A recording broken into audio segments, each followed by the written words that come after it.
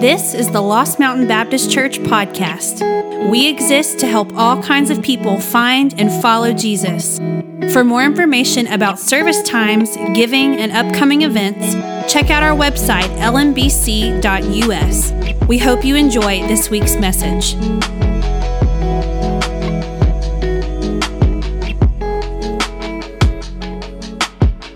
Well, good morning. It's good to see you guys.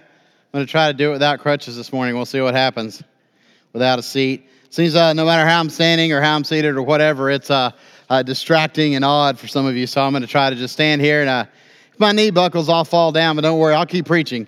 And it'll take me a minute to roll over and climb back up, but I can do it. I've practiced at home and up here, so I can fall and get back up. Hey, we'll be in Colossians chapter 1 again this morning if you want to go ahead and turn there in your Bibles. As you're making your way there, I want to let you know that Sunday, April 17th is what? Easter. Easter. We'll have two services Easter morning. Two services, one at 9:30 and one at 11. We're just kind of splitting the morning up. One at 9:30, one at 11. Each will go right at an hour. Not an hour and 15 minutes, not an hour and 20 minutes, right at an hour.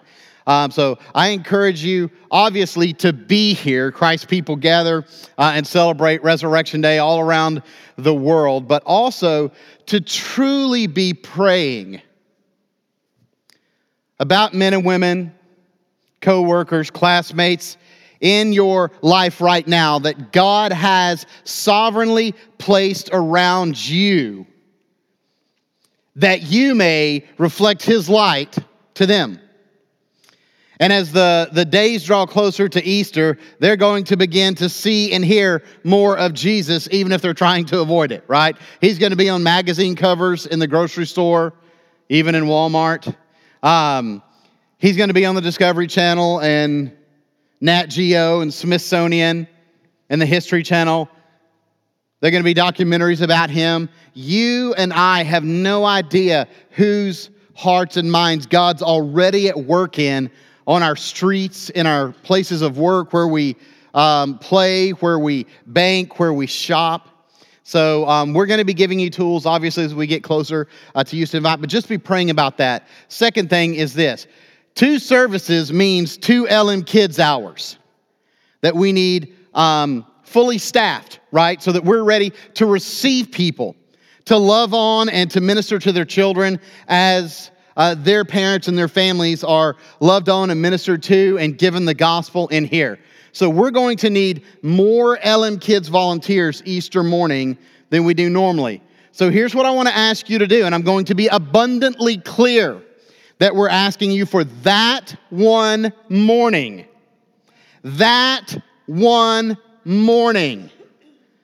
To be the church and to say, I will serve where the church needs me to serve, that God might be magnified in Christ, and that those who are not regularly in the presence of His people and the spoken gospel witness, seeing His people love one another and serve one another, might be able to come and do that and be cared for appropriately. I'm going to ask you, if you don't normally serve in LM Kids and you don't hate children or God, and you're willing to serve one of those hours, Julie will reach out and work out the hours and get it all taken care of. But would you simply write LM Kids somewhere on your connection card, front or back, LM Kids? You are not being asked to serve all year. That one Sunday. We're asking you to serve one and to sit one. To come, to serve an hour in LM Kids, and then to come in here the other hour, be it the first or the second, and worship the resurrection of our Lord, the suffering servant who came to give His life as a ransom for many. Right? LM Kids on your connection cards. And if we don't get enough this morning, right, we'll just rerun this reel each week until Julie says we're good to go. But I know many of you will write that, and God will be magnified in Christ, and families will be cared for. And you will be filled with a sense of fulfillment, delight, and satisfaction as you serve simply because you're asked to serve. That at the heart is what service is. biblically. It's simply serving because we're needed. So that out of the way, let's talk about what it means that you and I in Christ have been qualified by God. Been qualified by God. Let's read again Colossians chapter 1, beginning with verse 9. We'll read through 14 this morning, and we will really only focus on 12 through 14, but I want you to see it in the context of Paul's discussion and reasoning here. Colossians chapter 1, beginning with verse 9. For this reason, since the day we heard about you, we have not stopped praying for you. We continually ask God to fill you with the knowledge of His will through all wisdom and understanding that the Spirit gives, so that you may live a life worthy of our Lord and please Him in every way, bearing fruit in every good work, growing in the knowledge of God, being strengthened with all power according to His glorious might, so that you may have great endurance and patience, and giving joyful thanks to the Father, who has qualified you to share in the inheritance of His holy people in the kingdom of light. For He has rescued us from the dominion of darkness and brought us into the kingdom of the Son He loves, in whom we have redemption, the forgiveness of sins. Now, Paul says here that part of what we're able to do because of what God has done in our life, part of the fruit of that is that we give thanks to God the Father. And we give thanks to God the Father because He has qualified us to share in the inheritance of His people, of the holy ones, of the saints. He's brought us into the family. And now the inheritance that is God's and God's alone, that He graciously bestows on His heirs, first and foremost His Son, and then co-heirs, those who are added to the family through His Son, now belongs to you. That inheritance is yours. All that is God's is made available to you through the Son, Jesus Christ, to share in the inheritance, verse 12 says, of His holy people in the kingdom of light. And I just remind you again that in Scripture, as often in so many cultures today, light symbolizes all that is good and right and just and pure and joyful, versus, obviously, the darkness. But I want to say something so we don't miss it here. Being qualified is something more than simply not being unqualified. There's a difference in being unqualified and being disqualified. You with me? Most of us in here, if I could make a snap judgment based on human perception, could not quickly qualify for the Boston Marathon. Right? But let's say one or two of you could and did through your own effort. You were unqualified and then you qualified. But as happened 2 years ago, if while running 2 or 3 years ago, if while running the Boston Marathon, you decide to take a detour and slice off about 4 miles because you're a loser, and you get caught, you are then disqualified and unable to finish the race, unable to call yourself a Boston Marathon finisher, unable to be a part of that group that's run that race. Friends, it's not simply that you and I are unqualified to share in the inheritance of God. It's that we are disqualified. We have tried to shortcut and shortchange and run our own lives and spit in God's face and be our own gods and make our own decisions and decide what we're going to do with our money and decide what we're going to believe ethically based on what we think is right, our truth. From the earliest age, you and I are not just unqualified, we are disqualified. Disqualified from the kingdom of God, from the people of God, from the eternal life that God holds out for those who love Him in and through Jesus Christ. We stand apart. But Paul says that we give thanks to God. We give thanks to God the Father because through God the Son, He has qualified us. God is the active agent in redemption. has qualified us to share in this inheritance. I'm going to read a little bit more scripture this morning than I like to from different places, so don't try to keep up and turn there. You can just listen, but I want to flesh out some of the words and concepts that Paul uses here. 1 Corinthians chapter 1, verse 28. 1 Corinthians chapter 1, verse 28 says, God chose the lowly things of this world and the despised things and the things that are not, to nullify the things that are, so that no one may boast before him. Paul is reminding us that you and I were at enmity with God. We were warring against God. We were making war on God with no ability to do anything else and no desire to do anything else, when he sought us out and he found us and he called us and he qualified us through Christ. It is his work. It is his work. 2 Thessalonians chapter 2. Get back over there.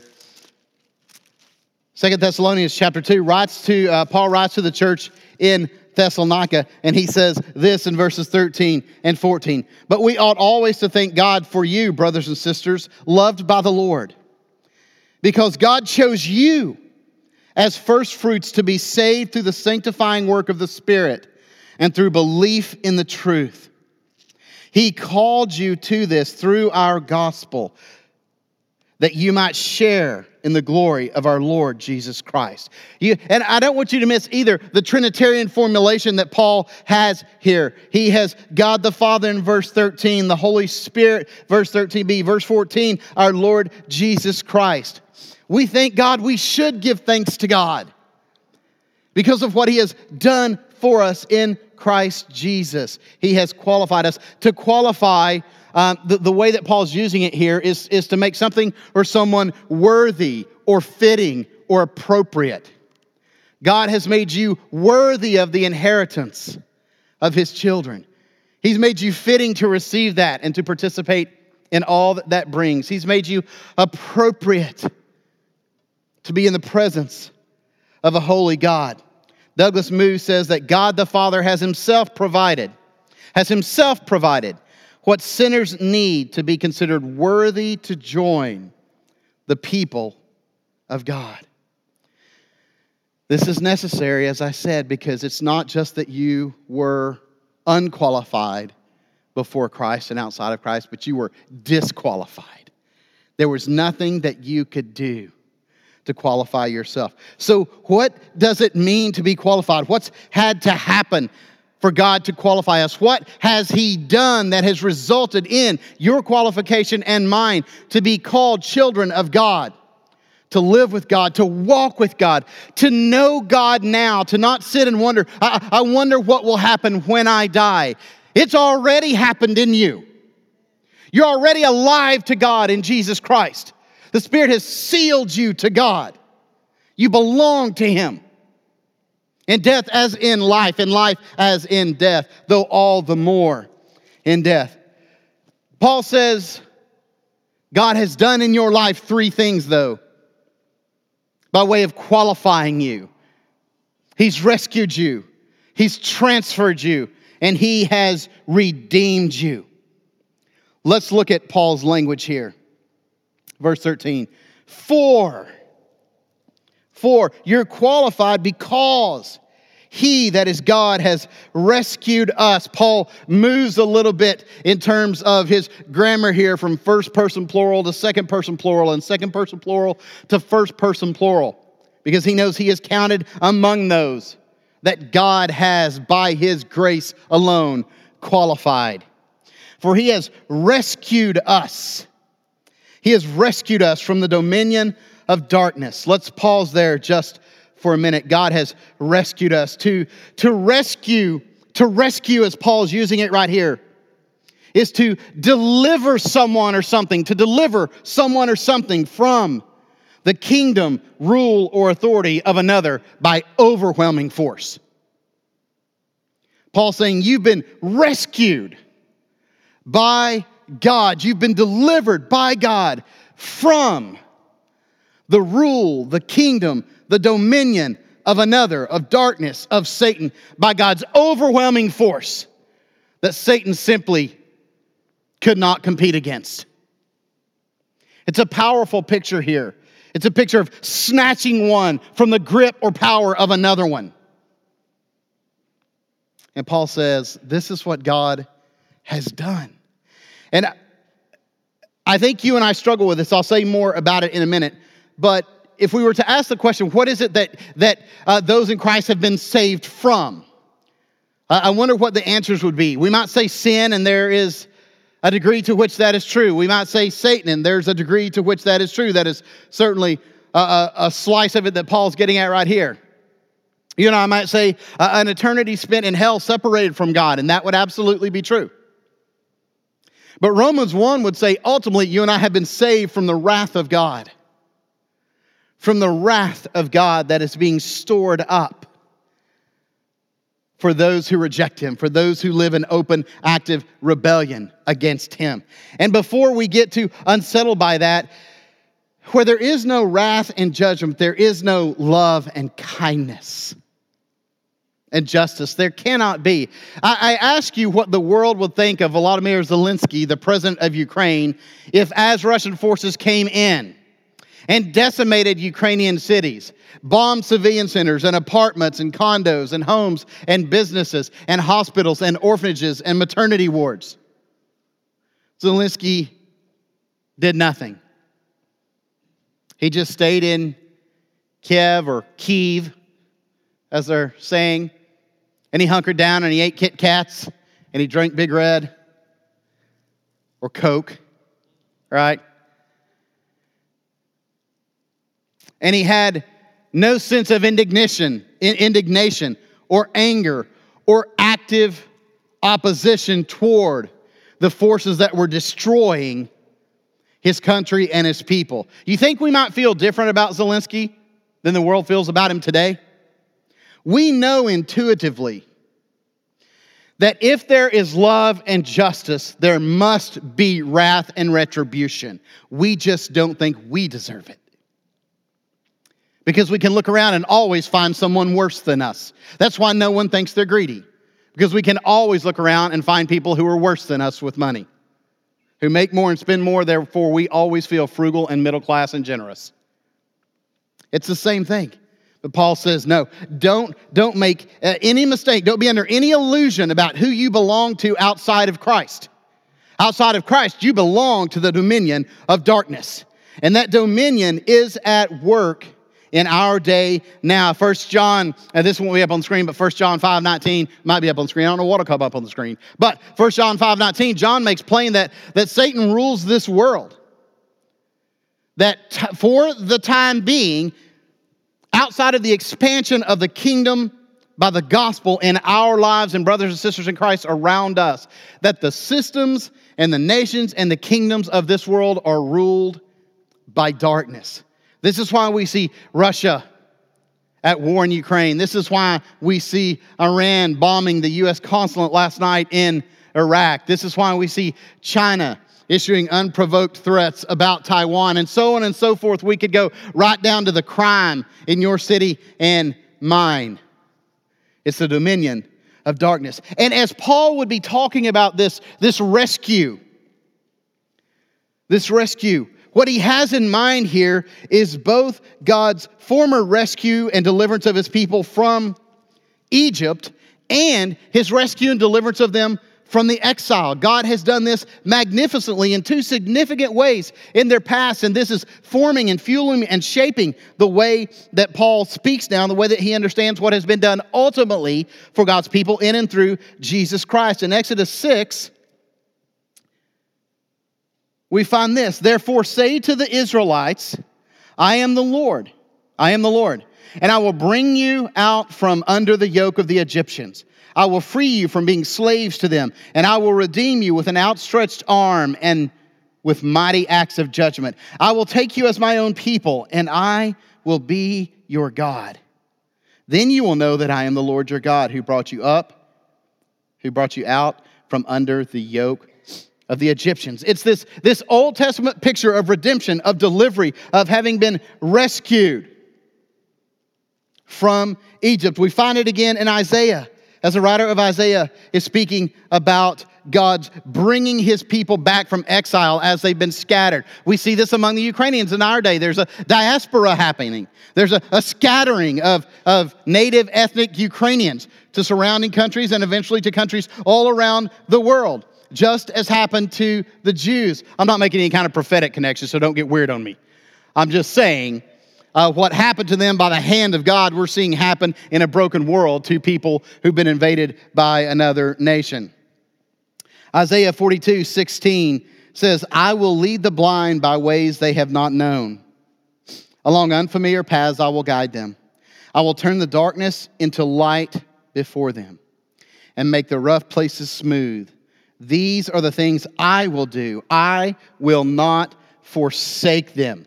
This is God speaking about his people in exile following the decimation of the northern and southern kingdoms by Assyria and Babylon and the carrying off of God's people. He's going to deliver them. He's going to bring them back home. Paul has this language and understanding from his own conversion. He says in Acts 26 that Jesus said to him that he's called him to be an apostle to the Gentiles, to open their eyes in verse 18, and to turn them from darkness to light and from the power of Satan to God, so that they may receive forgiveness of sins and a place among those who are sanctified by faith in me. Satan or God, light or darkness, there is no other way. And what's amazing here is this word for dominion is the word in Greek exousia that's normally just translated authority. And what Paul is saying is that outside of Christ, you and I were under the authority of Satan and Satan's dominion. There is no in between. We were under the active power or energy that Satan exercises over those who belong to him. This dominion, as we see here, is the dominion of darkness, characterized by intellectual, moral, and spiritual blindness.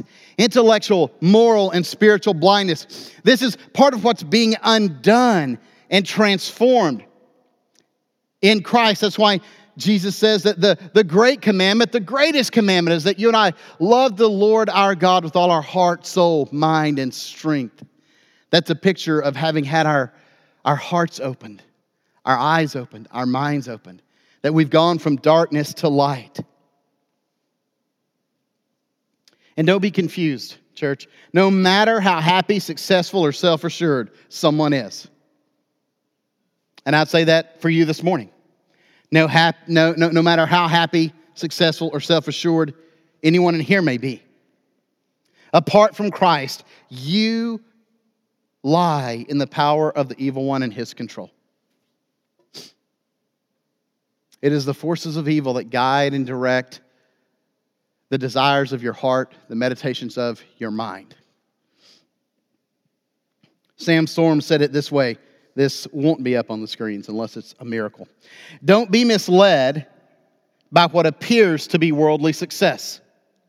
Burgeoning careers, civil behavior, the respect of peers, backyard barbecues, and children who score high on the ACT notwithstanding, they are in the power of the evil one, energized by the domain of darkness. This describes suburbia, friends.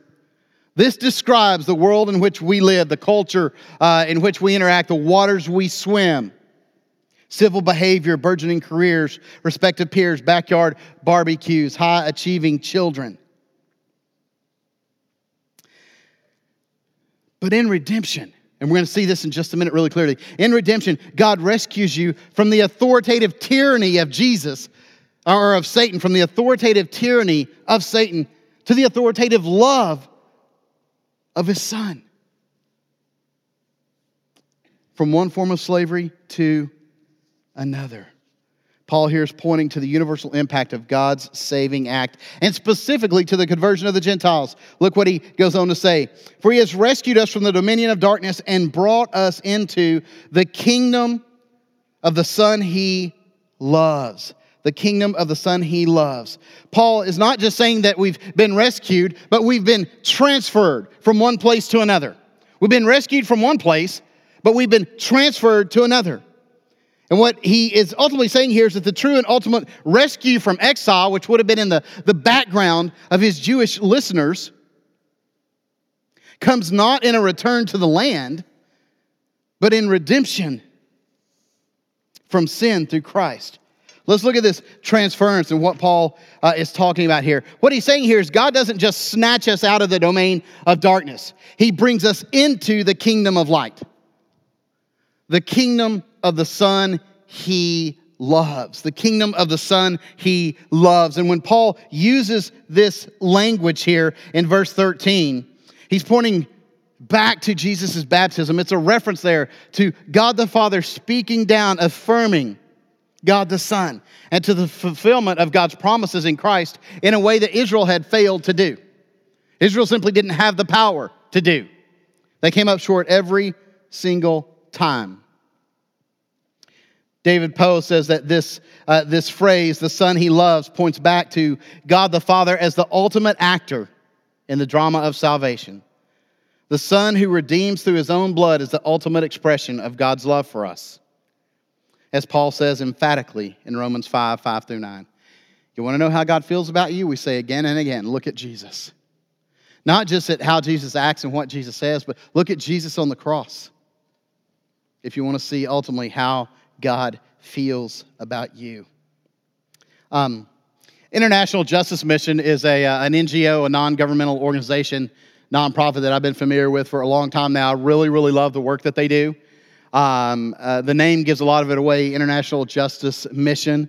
They work to protect the poor and vulnerable from slavery, trafficking, violence, and legal injustice around the world. Work with a lot of sex trafficking, a lot of sex slavery that goes on around the world, and they have primary offices in over 14 countries. It's really a massive, massive group of attorneys and other workers that work within the legal structures of nations, because slavery in any form is not legal in any nation today. Yet we know it exists and thrives in many. And International Justice Mission, IJM goes in and they work with host nations, and they work with their attorneys, their laws, and their justice system to rescue people. But one of the points that they make, and I've seen this as I've interacted with people in that organization some throughout the years, is that they don't just rescue, they also work to restore victims. They don't just rescue men and women and children out of slavery and sex trafficking, but they actively work to restore them, to provide them healing and wholeness through the power that only the gospel gives, through all kinds of assistance as long as their journey may be. Can you imagine how cruel it would be to bring people out of slavery, out of trafficking, and then just leave them there? With no skills, no resources, no sense of healing or wholeness. Paul's saying God hasn't done this. God doesn't just rescue us from the dominion of darkness. He brings us into the kingdom of the Son he loves. He transfers us. Here, dominion parallels kingdom. You've got Satan's dominion. You've got the kingdom of God. And darkness parallels the Son. Satan's dominion, his control, his energy, his kingdom is characterized by darkness. But the Son of God and his kingdom and his people are characterized by light. One more thing, look at verse 14. God has rescued you in Christ. God has transferred you into his kingdom. He has redeemed you. Third and final, he has redeemed you from the power and penalty of sin. From the power and penalty of sin. We dare not underestimate how serious our sin is before God. That's why truly Christian people are confessional people always.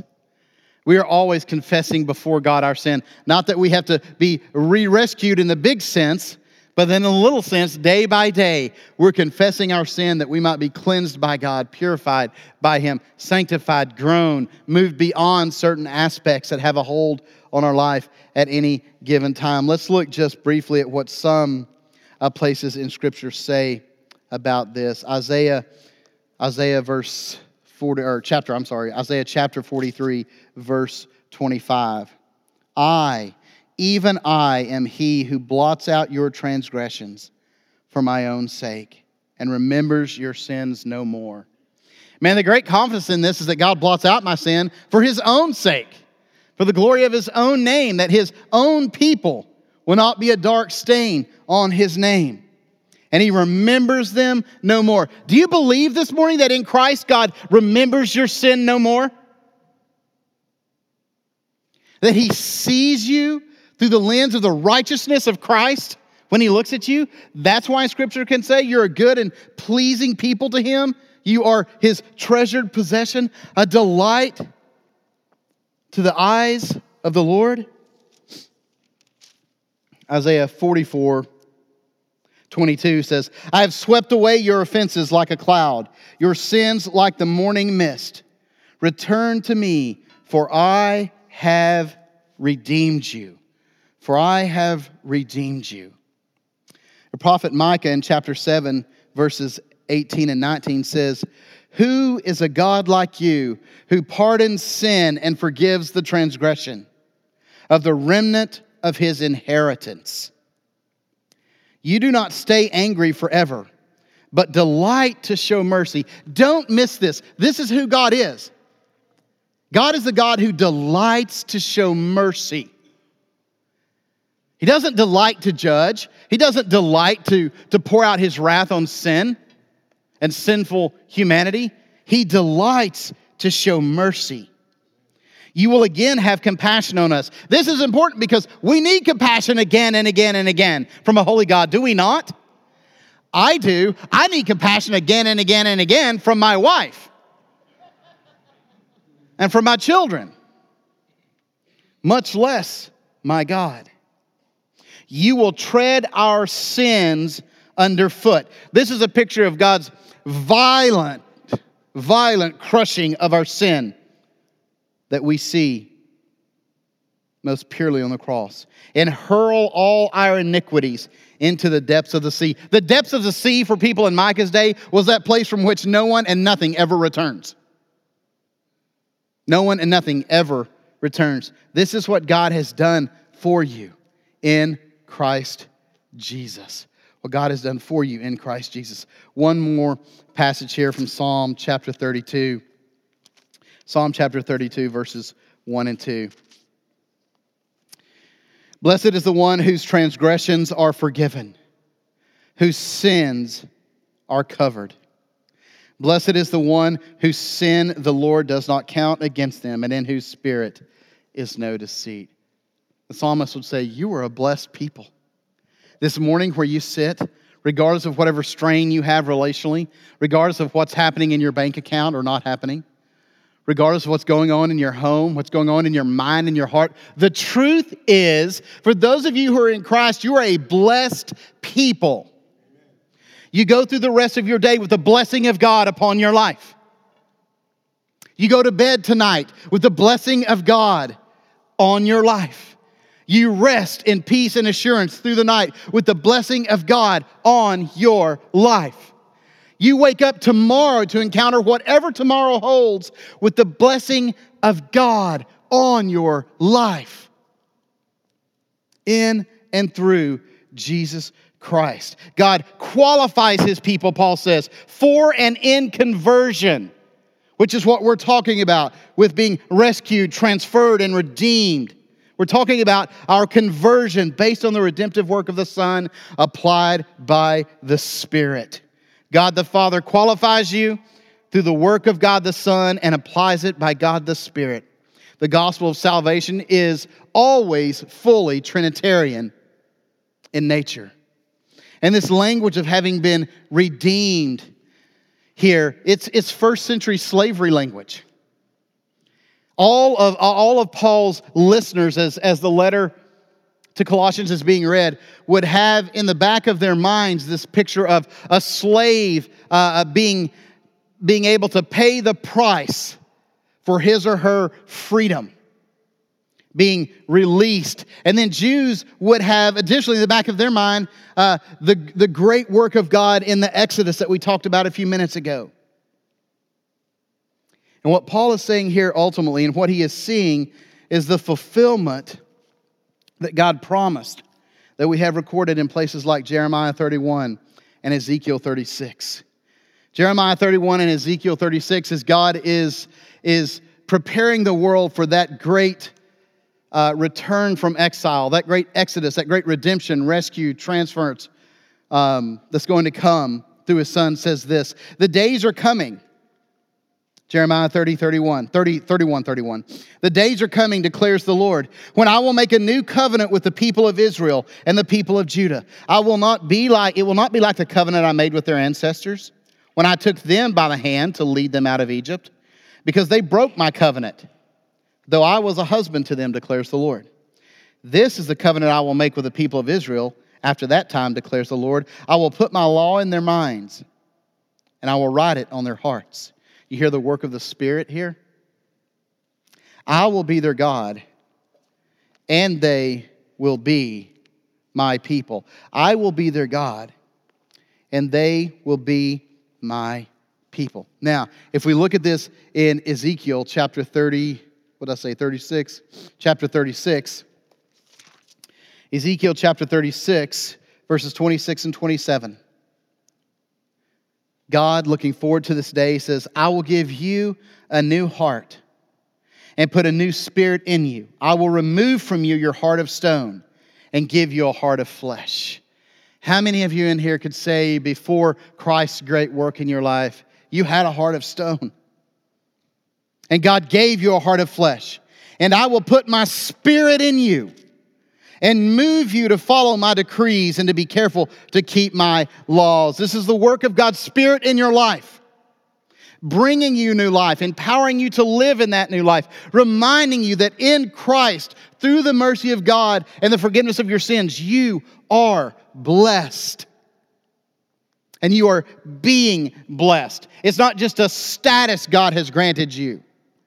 It's a way of life God brings you into in His kingdom. N.T. Wright notes that Paul here is asserting that in Christ, who's the true Israel, the true King, the one whom God loves, God's people of every tribe and tongue are rescued from the dark power that has enslaved them and brought into all the blessings of membership in the new covenant. And chief among these blessings is the fact that sin has been dealt with. Paul says here that God has redeemed you from your sin. He's released you from the power and penalty of sin in your life. And you are free in Christ this morning. Charles Spurgeon said, "Oh, the blessedness, the double joys, the bundles of happiness, the mountains of delight that abound to the forgiven."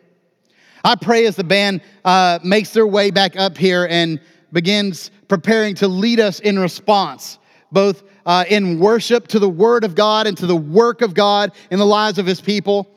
And for those of you who are baptized believers in the observance of communion, as you feel led to step out during this final song, I pray that you could say with Spurgeon, "Oh, the blessedness, the double joys, the bundles of happiness, the mountains of delight that abound to the forgiven." It doesn't matter what you've done. Don't you dare put what you've done above what God's done on the cross in Christ for you.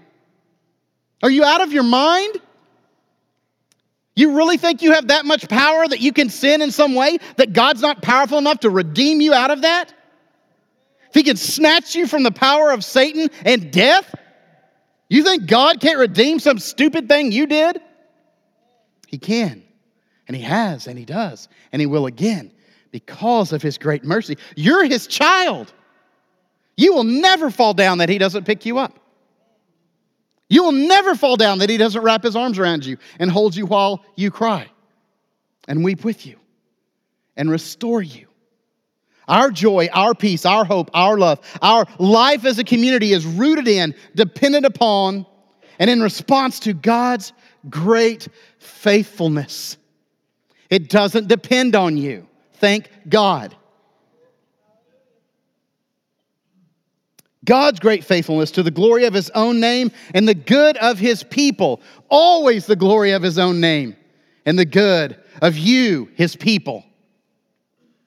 What Paul ultimately is saying here is that through the faithfulness of God in Christ, all we have needed, all you have needed, His hand has provided. And all that you will need, and all that we will need as a community of faith, His hand will provide. Let's stand and pray. Thanks so much for joining us online at the Lost Mountain Baptist Church podcast. For more information about service times, giving, and upcoming events, check out our website, lmbc.us.